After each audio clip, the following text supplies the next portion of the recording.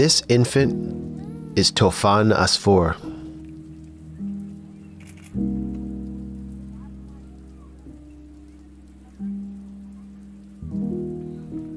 His name is not registered in the civil records of the Gaza Strip.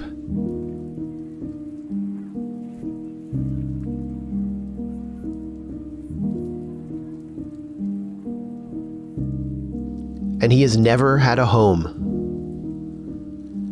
That's because he was born on October 7th,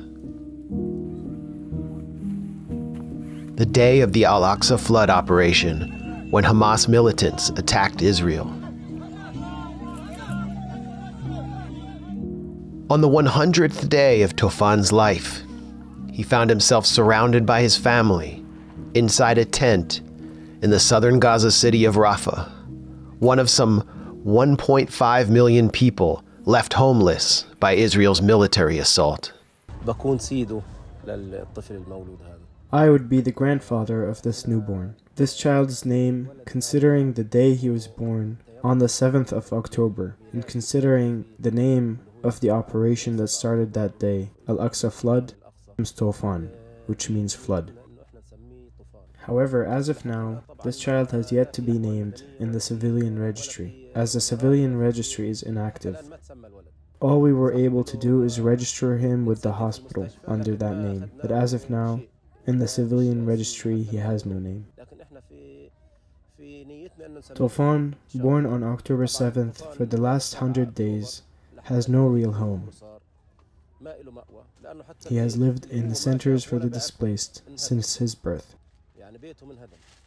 Without a home, all this newborn has a piece of paper from the hospital that was torn.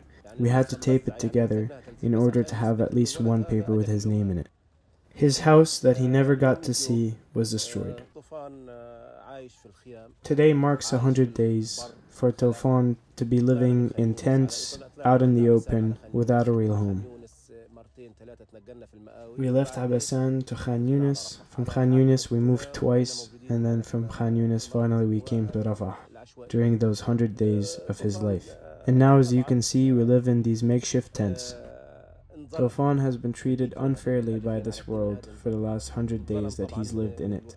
That's his destiny, that he was born at this time.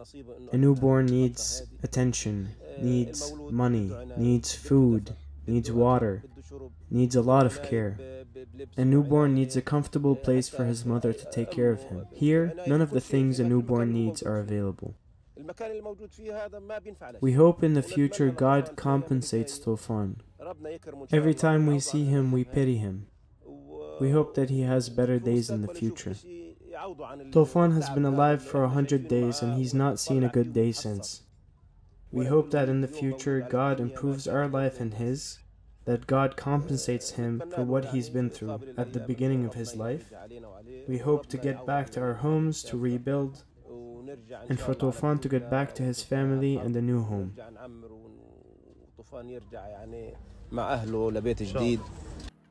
Over the course of 100 days of continuous violence against the people of Gaza, Israel has destroyed most of the homes, schools, and universities across the besieged enclave.